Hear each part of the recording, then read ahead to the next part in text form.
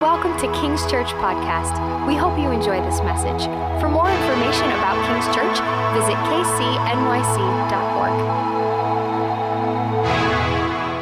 kcnyc.org. Okay.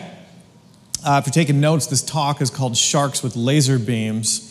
We're going to read some scripture, and then we're going to get into this. So Numbers 13, we're going to start reading here. Before we happen upon this verse, God has, so this is a little bit of context of the narrative here. Do you remember the Israelites were slaves in Egypt? Remember that? You ever seen that movie, Prince of Egypt? If you haven't seen it, go home and watch it. It's incredible, okay? So, long story short, God destroys Egypt, and he, Asta Lasagna takes them out of there, and they're in the wilderness now, and they're about to go into the promised land. So God owns this property.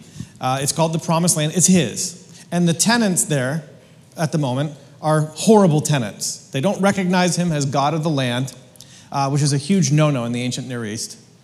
Do you remember Naaman, the Syrian, that got healed of leprosy? Do you remember in that story when he puts dirt from Israel on his donkey to go back to Assyria? It's because he's like, well, the God of this land is really powerful. I'm bringing dirt back with me, and I'm going to put it all over my house so that I have Yahweh as my God. So in the ancient Near East, gods were attached to land. The reason why God destroyed Egypt the way he did with those 10 plagues is because he was going after the 10 major gods of the land of Egypt to show Yahweh is the God of every land. But ultimately, God has this land. He's kicking the tenants out. He's going to use Israel to kick those tenants out, to judge them. And then it's going to be, they're going to be the managers of that land.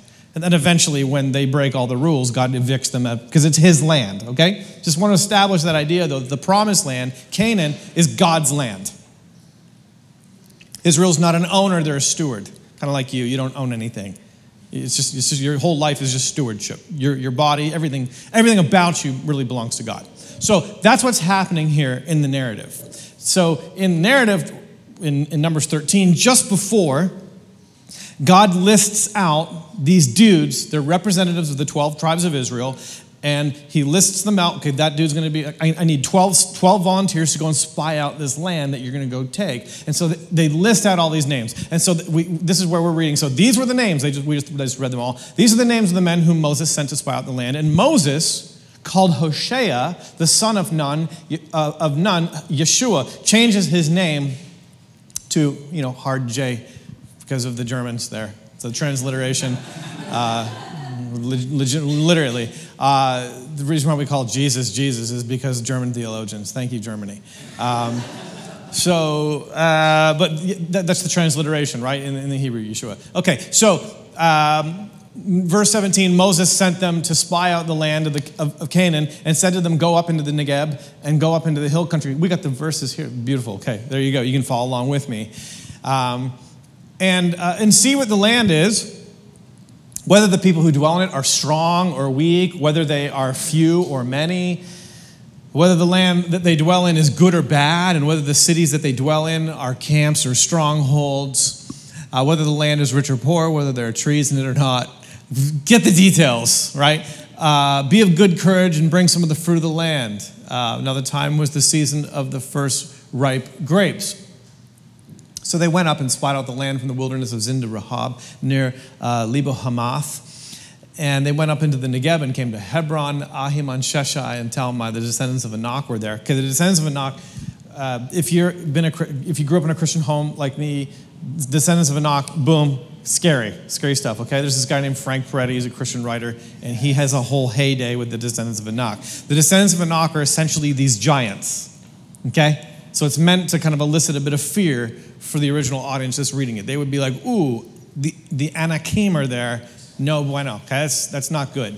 Hebron was built 7 years before. They came to the valley of Eshcol, and Eshcol literally means cluster, and cut down from there a branch with a single cluster of grapes. And they carried it on a pole between the two of them.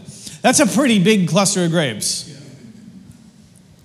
My wife and I went to a vineyard in Adelaide in Australia a number of years ago, and I think it was in February, which is like their August.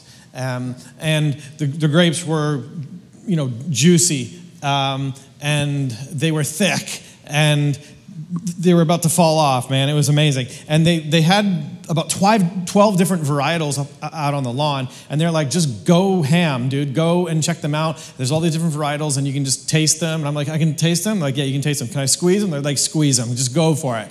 So I'm going around, and I'm like, babe, I'm finding the varietals. Here, the Pinot Noirs are over here. It tastes like Pinot. Right? I'm like, I grab the grapes, I'm like squeezing, like getting a cluster right in my hand and squeezing it like a freaking Greek god, and just like that into me. And then some bees started to really ruin it for me, actually, because my hands got sticky and then they started to follow me. But the clusters were shockingly small. TBH. They were shockingly small. Imagine a cluster so big that one single cluster, and the two dudes have to put it on a pole and carry it. It's a freaking huge cluster. The point here is that the land that God is giving them is ridiculously fruitful. Right? It's ridiculously, you're going to have to see it. That's why Moses is like, bring some back just so people can see what the future looks like, what the goodness of God is going to look like. I think a lot of us struggle with the idea that the goodness of God is ridiculous. David, there's a psalm, David says that I will see the goodness of God in the land of the living. And sometimes we struggle, to believe that God will be good. But we should anticipate the goodness of God, particularly when our lives are attached to the purposes of God. Okay? And so we have the church in the wilderness. That's what Paul calls Israel, the church in the wilderness. Okay, I'm laying some theological foundations for you here. And they're going into the promised land.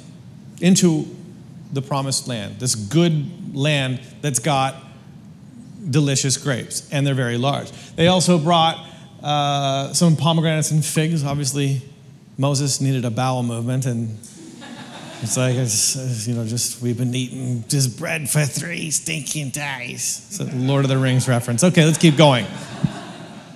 That place was called the Valley of Eshcol because of the cluster that the people of Israel cut down from there.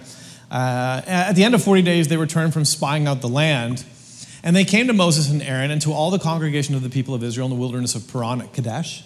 They brought back word to them and to all the congregation and showed them the fruit of the land, right? So they should be encouraged by this. And they told them, we came to the land to which you sent us. It flows with milk and honey. That's ancient Near Eastern hyperbole for this thing's fully loaded. Right? It's fully loaded, right? However, the people who dwell in the land are strong, and the cities are fortified and very large. And besides, we saw the descendants of Enoch there. Yikes. Okay. The Amalekites dwell in the land of Negeb. The Hittites, the Jebusites, and the Amorites dwell in the land, in the hill country, and the Canaanites, right? So there's not just one people group. There's a bunch of nations that are there. We're outnumbered. We're outgunned. There's giants. This is going to be a problem. Let's keep going. But Caleb quieted the people before Moses and said, let us go up at once and occupy it, for we are well able to overcome it. Then the men who had gone up with him said, we are not able to go up against the people, for they are stronger than we are. You're not listening to what we've been saying. So they brought to the people of Israel a bad report of the land that they had spied out, saying the land through which we have gone to spy it out is a land that devours its inhabitants. Now, that's some hyperbole, right? Because at first they're like, yeah, there's just a lot of guys there. There's some giants. Like, it's going to be sketchy. Now, apparently, the land devours its inhabitants. I don't know about you, but land doesn't devour people. Right? I've never seen that. This doesn't happen, right? This is hyperbole that they're employing here. And all the people that we saw are of great. And now everybody's a giant, apparently. So everybody's a giant, dude. And there we saw the Nephilim. Oh, now the Nephilim are there. Okay, Genesis 6. If you haven't read it, it's fascinating. Go home and read it today. Genesis 6 is that scripture verse where essentially angels marry women, They're like, oh, some of these girls are hot down there on the earth. And so they hook up, and they produce this other, like, half angel, half human race. They're called the Nephilim, okay? There's a great book. Gabriel hates it, so I highly recommend it.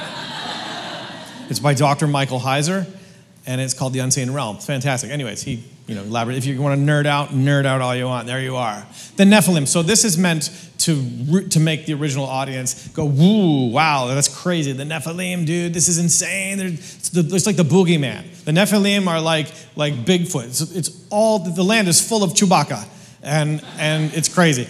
And we seem to ourselves like grasshoppers, and so we seem to them. So they're looking at us like, whatever, right? Then all the congregation raised a loud cry, and the people wept. Yes, I would be weeping too, right? Like they're sobbing, the entire congregation. And all the people of Israel grumbled against Moses and Aaron. The whole congregation said to them, would that we had died in the land of Egypt, or would that we had died in this wilderness. And God's like, you know what, that's a good idea. I might run with that. Why is the Lord bringing us into this land to fall by the sword? Our wives and our little ones will become prey. Would it not be better for us to go back to Egypt? No, it would not be better to go back to Egypt. And here's why. There's nothing left. You destroyed Egypt. Right? Do you remember, like, the Nile turned to blood? The locusts ate everything. There's no food there. There's no gold there. You plundered them when you left. Oh, and they're probably still harboring the fact that all of their firstborn are dead. They might not really be happy to see you, right? That's a horrible idea. That was literally like weeks ago that we did that. Let them heal. Do you know what I mean? Don't go back to Egypt. Horrible idea, right? Obviously, they're losing their minds now.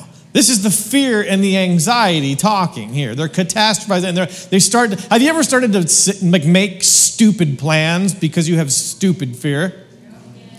Yeah, we've all been there. And this is what's happening here, is that they have stupid fear. They're beside themselves, and so now they're making stupid plans, right? Why is the Lord bringing us? And they said to one another, let's choose a leader and go back to Egypt, right? And it's like, what is happening? This is insanity. Then Moses and Aaron fell on their faces before the assembly of the congregation of the people. Now, when Moses and Aaron fall on their faces, usually this is because there's fire that's about to come out from the Lord, and so they're just ducking. Do you know what I mean? Like, they're literally getting out of the way. It's like if we're in a room and you're with your friend who's a Marine and he just hits the floor, you should hit the floor too. Do you know what I mean? Because that dude knows what's up. Do you know what I mean? Like, it's like, yo, drop. It's like, why? Don't ask, just drop, right? Like, and so so they know, like Moses and Aaron know, they know what's up. They're like, this is going to be bad. This is not going to be good. Then, next scene here, Joshua and Caleb, they see Moses and Aaron hit the deck. And so they start to tear their clothes in anticipation of a mass funeral. Right? And so then they start to plead with the people. Next verse, and they say, hey guys, everybody please, the land which we passed through to spy, they're spelling it out now. The land that we passed through to spy out is an exceedingly good land. You've seen the grapes, right? If the Lord delights in us, P.S. He does. God delights in us. Don't know why, but He does. He just destroyed Egypt, the greatest empire at the moment, for us. Why is it that the church wonders if God delights in it? Particularly the church that's faithful to the Lord. Why do we struggle with that idea? I suppose there is that, that Davidic axiom that our sin is ever before us, and I suppose that's a good thing. But the Lord delights in you. You are the Israel of God. God delights in you. And Joshua knows that. And so he's speaking to identity. if the Lord delights in us, let's go back to that verse. If the Lord delights in us, he will bring us into this land and give it to us. He will bring us into this land, and he is going to do it. If it's God's idea, right? Remember that old adage, if it's his will, it's his bill, right? The old guys were right, right? At the risk of being a bit tongue-in-cheek, it's like, if it's his idea, then he's going to do the work. This is how faith works, and we're going to visit this in a second. He's going to bring us into the land. Only do not rebel against the Lord. And do not fear the people of the land, for they are bread for us. It's a bold statement. Their protection is removed from them. Why?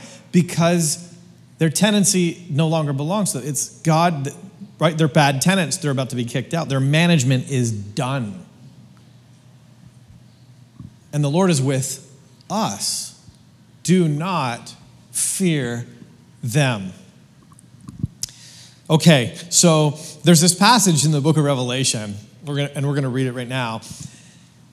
If you've read the book of Revelation recently, man, that is an anxiety-inducing book.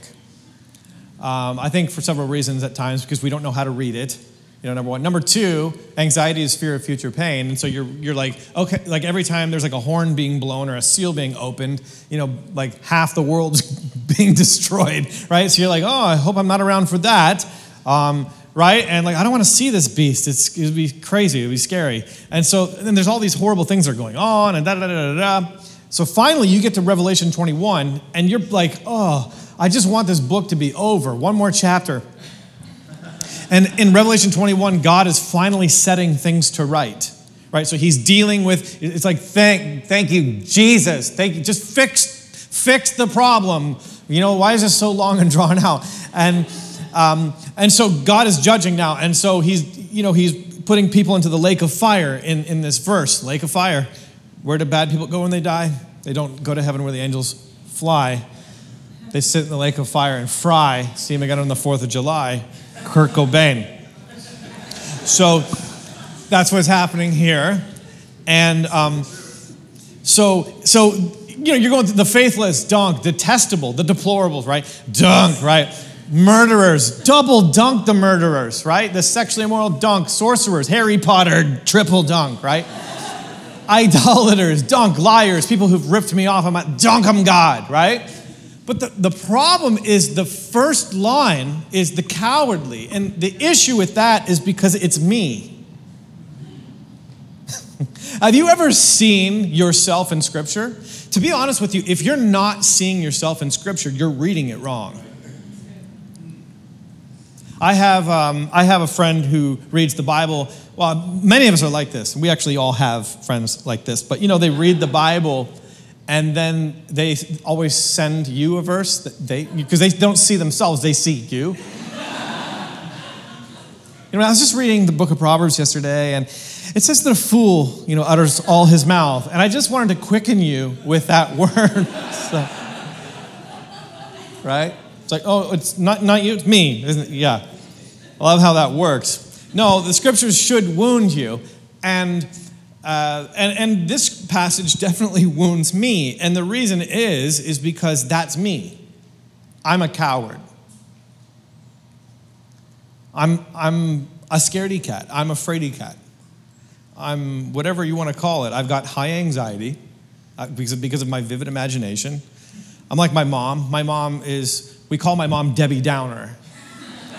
My mom knows every stat on how you could die at any given moment.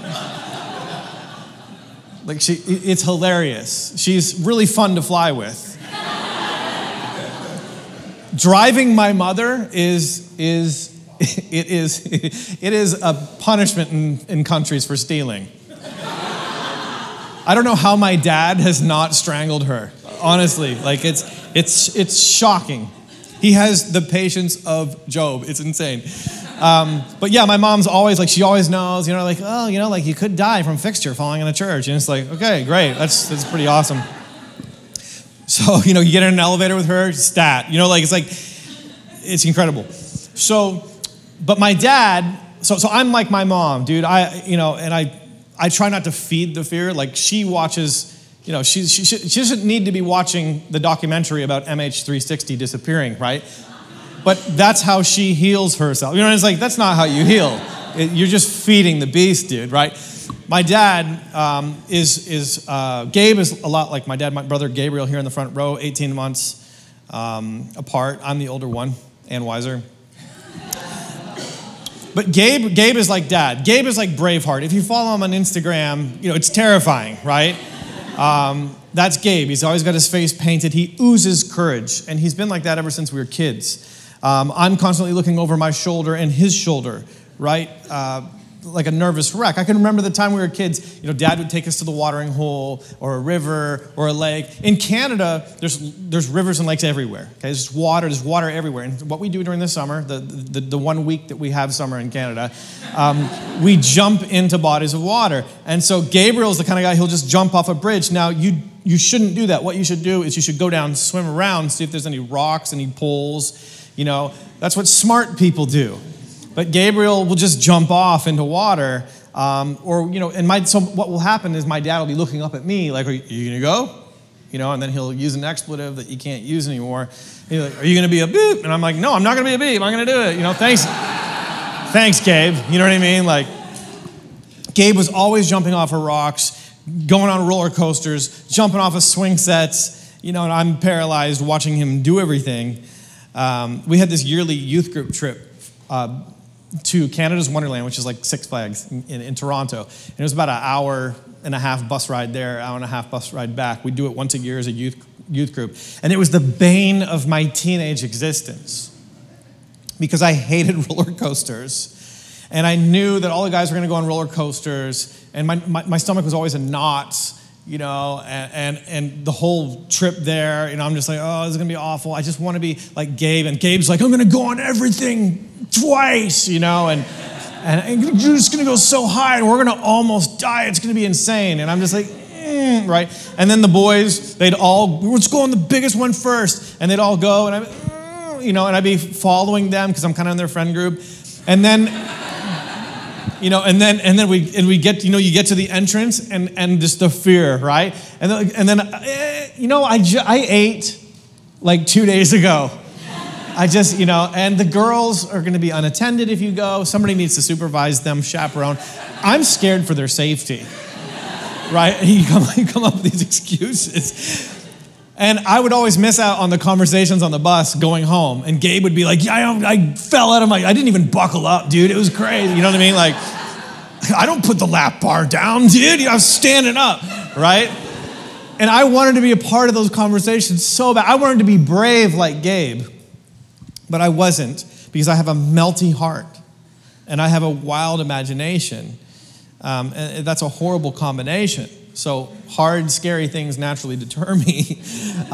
Now, I had a dad who didn't really allow that coward stuff, and so he'd make me do hard things. And thankfully, I've learned that sometimes you got to do hard things and scary things in order to have good things and to do important things. But naturally, I'm not a giant killer or a giant provoker. That's Gabriel.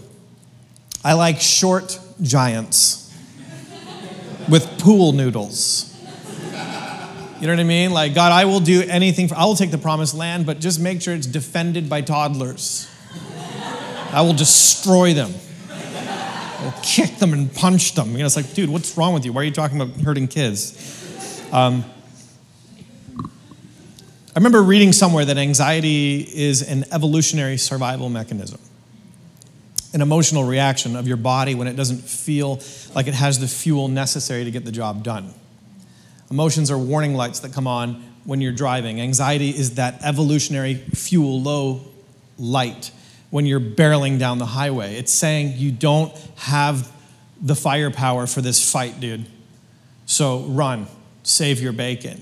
It's designed to help you make the decision that will preserve your life. So naturally, if you don't have the goods to survive, your mind is going to start sounding all these alarms. And that's partially what's happening in Numbers 13 and 14. In Numbers 13 and 14, these guys are recognizing that they don't have the goods to defeat the giants. And so they're panicking. They don't have the fire. They're outgunned and they're outmanned. Right? The problem, though, is that the promised land wasn't on them. It wasn't about their ability. It was about God's ability. It wasn't even their idea. It was God's idea. And what they were actually doing was mistakenly thinking that they were the ones that delivered themselves out of Egypt and destroyed the Egyptian army and, made water come out of a rock and make it rain chicken wings. That was God that did that, right? They thought that the promised land was on them. Now, this is where we have to pause the message and talk about how faith works. Faith doesn't start with you. It doesn't originate with you. Faith is not your own initiation. It's God's initiation. Romans chapter 10 says that faith comes by hearing. And hearing a word of God. The context in Romans chapter 10 is actually preaching, and it's soteriological, that chapter, meaning having to do with salvation. How does salvation come? Well, people need to hear the word preached. But faith comes by hearing. If you read through Hebrews chapter 11, every single one of those guys got a word from God. Right? Abraham didn't just decide, you know what, I'm going to leave my land and just start taking a walk and see what happens. God told him to start taking a walk. Now, God didn't tell him necessarily where. He just said start walking. Right? So faith isn't always this super clear picture, but it is a response to a real person's initiating word. This is where a lot of charismatics go off. We miss it. And we try to we put a lot of freight on that word faith, but we don't understand how faith works. Faith comes by hearing. So you can have faith for what God has said. You can't have faith for what God has not said. Let me give you a really practical example. I want a Cadillac Escalade. Brand new, fully loaded, power seats, power windows, power suit, the moon roof, all of the things, okay? Get rid of the roof. I don't even want to tear the roof off. Okay? In the words of the immortal Red Man and Method Man. So I want the spinning rims, all of that, okay? But God hasn't told me that I can have that Cadillac Escalade. So I can't pray a prayer of faith, but I can pray a prayer of hope. And hope does not disappoint. Right? So okay? You hearing me? God is my Father. There is no Santa Claus. Who else am I going to ask for stuff, right? So God's not intimidated by your requests. In fact, I believe that the proof of adoption is that you cry, Daddy, Father, in your prayers, and you ask him for things. I believe that asking God for things is proof of adoption. And I know that might be a limitation to that verse, but I believe it's a really great application of it. Okay, so I'm going to pray a prayer of hope, but I can't pray a prayer of faith. Are you seeing the difference here?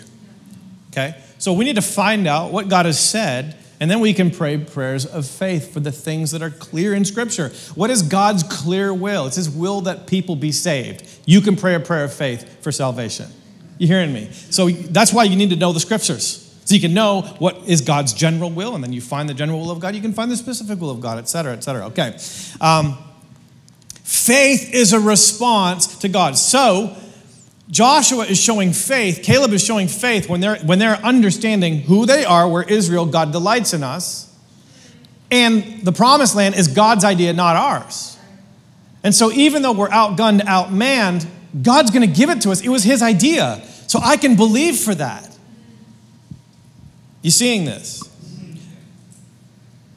Now, if God calls me to do something and I chicken out, like if the Bible is calling me to live a certain way, and I chicken out, I can't do it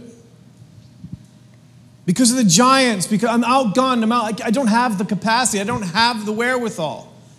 I just can't find it in me. That's the whole freaking point. You can't. You need God to serve God. You can't do this on your own. You need the Holy Spirit. You need the power of God. And it is available to you if you will believe the Lord. Not putting trust in yourself, but putting trust in the God who's called you to that thing. If I chicken out, I'm actually rebelling against God. And that's the cowardice that Revelation 21 is talking about. It's not just talking about, well, I'm going to send to hell people who are scared of roller coasters. That's not what it's talking about. The book of Revelation is about being a faithful witness to Jesus Christ. Loving not our lives even unto death. Will you be a faithful witness? If you will be a faithful witness, come hell or high water, God, I'm going to be faithful to you.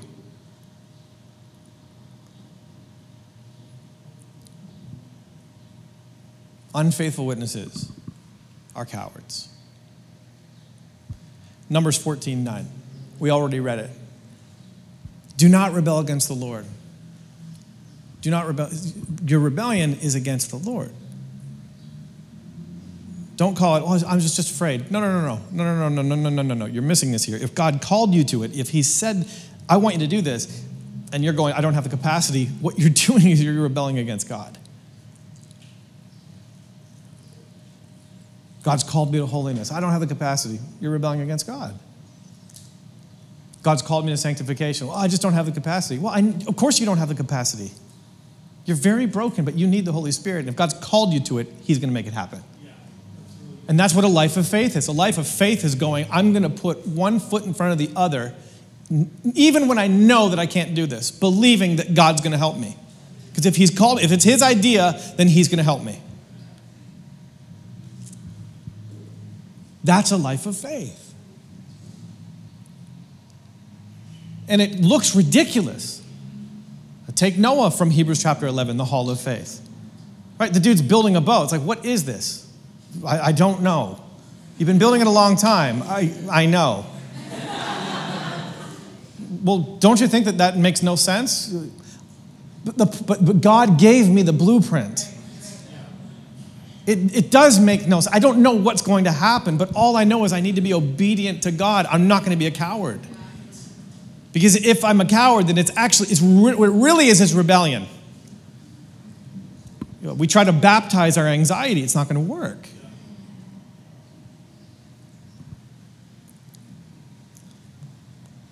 We have a major, major challenge in the church at the moment. I mean, the church has always had challenges. Okay? Every generation has faced major challenges. Here are some of our challenges at the present. God has told us to believe the Bible about what constitutes murder, but we take up less politically hostile positions because ultimately we are afraid to be faithful witnesses. We're afraid of the inhabitants of the land. We're saying, John, this is going to happen. This is going to happen. We know what murder is. Who are you called to serve? Yourself? Or are you called to serve God? God has told us to believe Jesus about marriage. It's so clear. Mark chapter 10. Jesus quotes Genesis 1:27. It's so obvious. If you are a pastor and you have a Bible in front of you, it is like the most obvious thing. We don't have to hate on people, but we need to point people to Jesus. You can't divorce Jesus from his words. You can't do that. But we take up these less socially volatile positions online or at the office or whatever because we're afraid of being a faithful witness because of the people, because of the inhabitants of the land. Oh, God's not going to come through. If I tell people about repentance, we think that repentance is a swear word. The reason why is because we don't actually believe the gospel, that it's the power of God unto salvation for people who believe. When you ask Paul about the gospel, he writes Romans chapter 1. That's a stinger.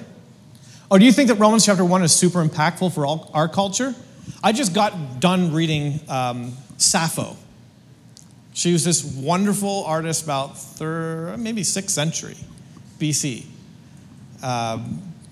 Greek poetry. She was a sex maniac. It was incredible reading it.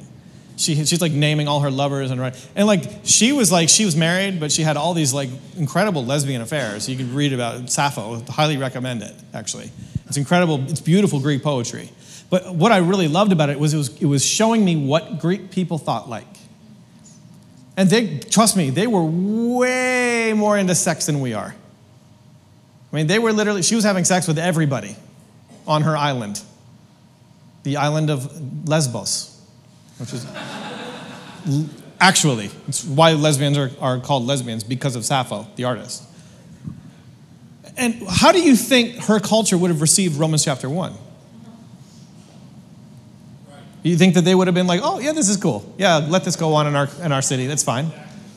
No, it would have been like culturally, it would have been a cultural minefield, right? Like, the gospel is like, it was never popular. This is why they fed Christians to the lions. Because it wasn't, Jesus just loves everybody. He's got blonde hair, blue eyes. He's always giving the peace sign, carrying a lamb.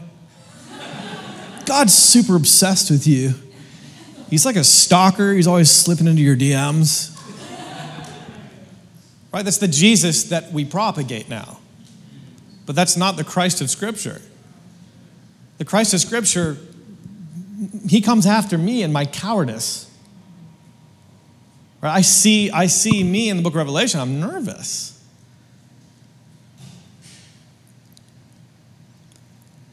God's told us to train up our children in the ways of the Lord, but we fear people, and they're going to call us crazy, and they're going to call us Christian nationalists because we teach our kids to be Christians. Many of our young people have become cowards online. I speak at youth conferences all over the world. Not all of them, but there are many that are. Like, it's crazy. They're ashamed of the gospel.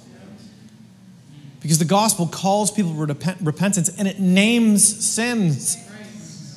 And it sucks because it's naming me. I'm the problem. We're all the problem. Romans chapter 1, you Greeks, you're in trouble. You got some nasty things. Romans chapter 2, you Jews, you got some nasty too. Romans chapter 3, we all have nasty. We've all sinned and fall short of the glory of all of us. None of us are unscathed when we read the New Testament. But our young people become ashamed of the gospel because they're embracing these brands of Christianity that are ultimately they're brands of apostasy. And essentially these brands allow these kids to be the empathetic hero.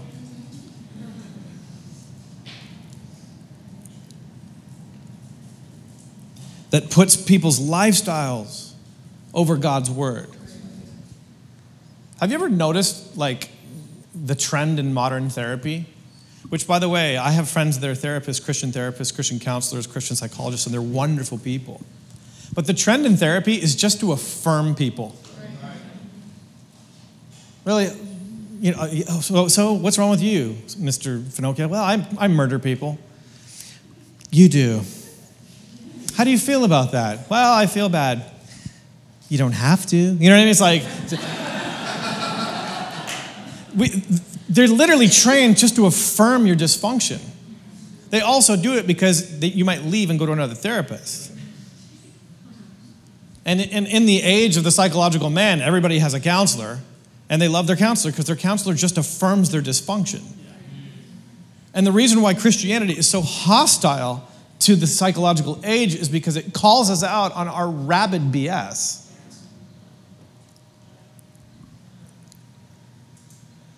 It's not the church that these kids have rejected. It's not. It's such a game. Look, dude, churches suck. Why? Because people are in it, and people suck. Of course there's going to be pastors that are losers. Just like there's planes that fall out of the sky. But have you ever noticed, though, that, like, I fly all the time, and I'm still alive.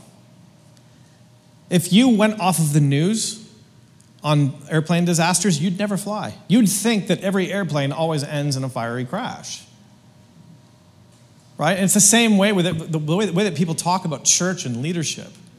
Most churches, like the 99.999%, are safe, great churches with great leaders, great elders. But of course, people make mistakes. And, I'm a pastor's kid. I experienced a lot of horrible Christians. I love Jesus. How do we not know the difference between people who are just dysfunctional and have problems and Jesus Christ? Right? Of course there's problems.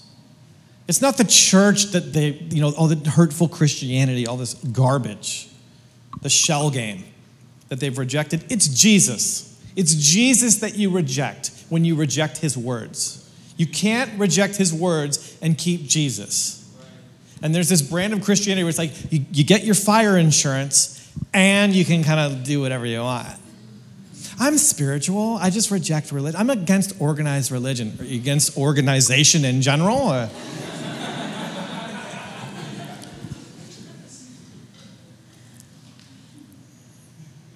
A coward is an unfaithful witness. People who don't want to be ostracized by the beast and his system because of the political and social fallout, because of the cost. It costs to follow Jesus.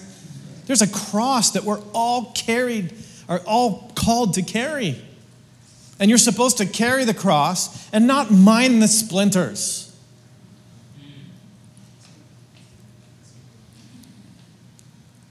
The scriptures teach sacrificially giving to the work of the kingdom of God that is locally the church. This is stuff we all know. Jesus talked about money more than anything else. Well, churches are just after money. Jesus is after money. You want to know why? Because you are after money. And Jesus is going to go after what you're going after. It's literally, we all are just like, oh, money, money, money, money. Ain't it funny? It's a rich man's world, right? And you're just like, we have this inner dialogue of anxiety about money and like rent due. It's going up, it's through the roof. I live in New York. And if I seek first the kingdom and its righteousness and I give to the local church, I'm going to come up short.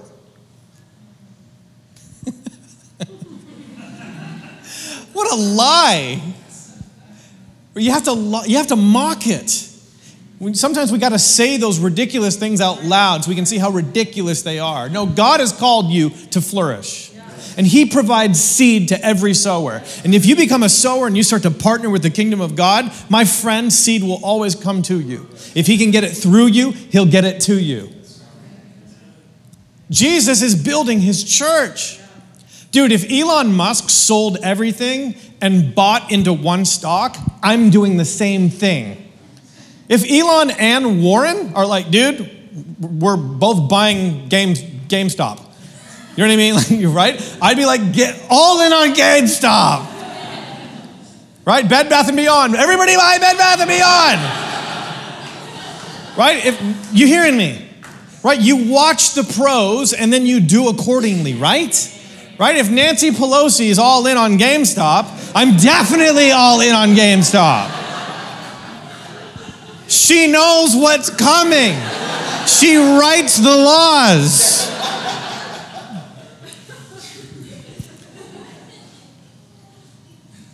Jesus is all in on the church.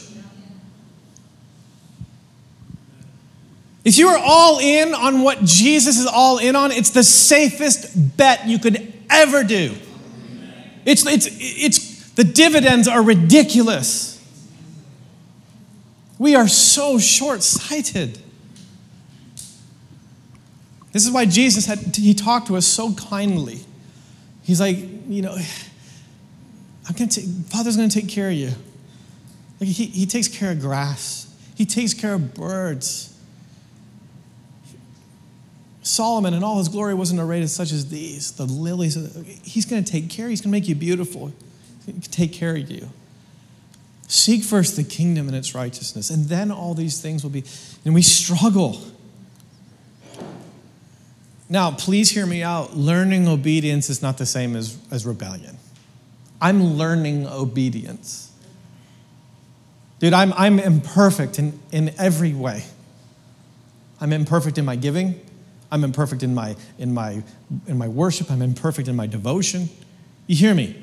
We're imperfect, and we're learning obedience, and learning obedience takes time, right? But then there's the cowardice that I don't want to be guilty of. And the cowardice is this: no, God, I don't believe your words. I reject your words. There's giants. We can't do it. We can't do it. We can't. People can't repent of those things. People can't change. People can't. No, people can. The reason is because God will help them. God does the work. That is the scandal of the gospel, is that God not just saves you, but he fills you with his Spirit, and he can break chains off of you in a minute. Repentance is this beautiful, beautiful word that you can change. In Numbers 13:16, Moses, we read it already, and Moses changes Joshua's name. So Moses called Hosea just before he goes on the hiking trip. Hosea to Joshua. Hosea means he saves, or I save. And he changes his name to Yeshua, which means Yahweh saves. You think about it. So all of a sudden, he was Hosea. He was I save. And now he's being called Yeshua on the hiking trip by all of his friends. Yahweh saves. Hey, Yahweh saves. Go get some wood. Hey, Yahweh saves. He's like, oh, my name's Yahweh saves now. This is insane, right? And so he's thinking, Yahweh saves. Well, he's on the spy trip. And it's starting to, that identity changes start to really sink into him. Hosea would look and he would feel the burden of the promised land. And how are we going to do this? But Yeshua looks and he sees what Yahweh's going to do. Right? Because Yahweh saves. Yahweh's going to give this to us. Hosea would pee his pants a little bit when he sees the sons of Anak. You know what I mean? He's like, ooh, right? Yeshua sees the Anakim and wonders how God is going to destroy them. Is he going to be like an angelic roundhouse kick? Is there going to be some sort of angelic camel gang with matching vests, and they're just going to beat these Anak guys up? Right? How is God going to do it? Hosea sees the grapes, but his imagination begins to run wild, and he's catastrophizing, and he sees everything. He starts to say everything hyperbolically. Yeah, they're great grapes, but the land devours its inhabitants. Right? That's like saying there's sharks with laser beams on their foreheads in the promised land. And the sharks there. First, they're sharks and they have laser beams. If we were there, dude, and there's a Sharknado that was there, and the Sharknado was spitting out these sharks who become land sharks. They have laser beams. Right? It's like, no, that's the hyperbole of cowards. There's no such thing as a shark with laser beams, shark with frickin' laser beams in their frickin' foreheads.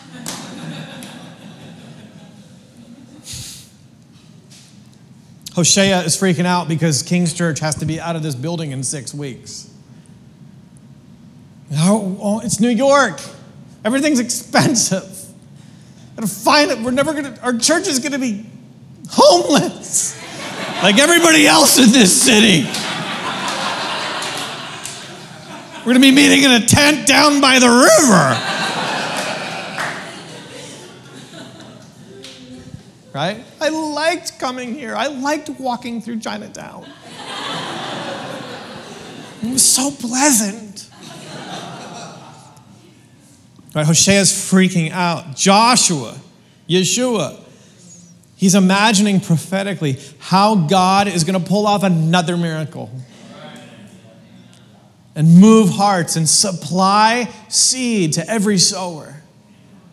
David, God's going to open the doors. Amen. He's going to open the doors. God's going to give you the land. Come on. Jesus is building his church.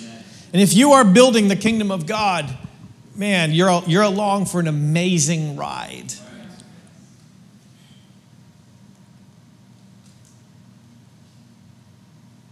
Church, God's not brought you this far to leave you and forsake you. Why don't you stand? We're done.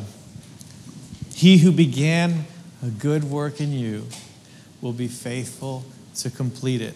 God, it was your idea. Come on, just if you're here today and this word just strengthens you, maybe you're called to some stuff and you're looking at some stuff and you're going, God, I can't do this. That is an accurate estimation. It's not a bad report yet. Right?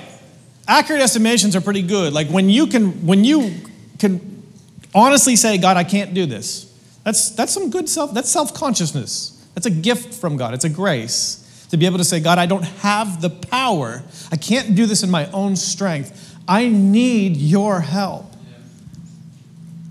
If that's where you're at, and it's an accurate report, but you're struggling to sometimes we have to remind ourselves, no, God called me to this.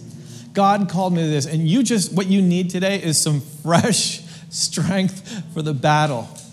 Your heart, needs to. This is why we sing the songs. We come to church and we sing the songs. And we sit under the preaching of the word to remind ourselves that God called us.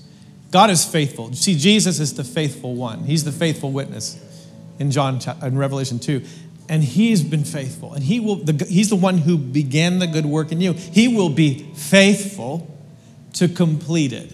If God's called you to it, he'll be faithful to complete it for you. That's you, and you're going, God, I need more of your grace, more of your power in my life. Maybe some of you, you're looking at the promised land. And maybe you've seen the grapes. And you're like, I'm so close. But I'm overwhelmed by the task. If that's just you, just lift your hand to the Lord this morning. Nate, that's me. I need the grace of God. I need the power of God. I need the favor of God. Father, we thank you. Lord, we come to you. We come to you. We look to you. You are our song and you are our salvation. As we sang today, you, O Lord, are my strength and my shield. And God, we yield to you. We yield to your purposes. Father, we bind ourselves to the purposes of God today. Lord, maybe there's some of us that we've deviated from the path of righteousness. Maybe some of us have deviated from the purposes of God. And Lord, we're coming back and we're saying, no, God, I'm sticking to it. I will be a faithful witness. God, I'm with you heart and soul. Father, right now, in Jesus' name, I ask you that by your Spirit, by your grace, that you would strengthen every heart. Father, thank you that if you've called us to it, you are the one that will do that deep work in our lives. In Jesus' name, amen. Hey, thanks for listening to today's podcast. Acts 20:27 says, "For I have not hesitated to proclaim the whole counsel of God." And that's something that we're trying to do at King's Church. We're trying to steward God's word and share it to a generation. If you want to partner in us sharing the whole counsel of God's truth, please text KCNYC to 77977 and partner with us here at King's Church to get God's message, his whole counsel, all over the place on podcasts and on radio and around the world. So believers like you would be encouraged. Thanks.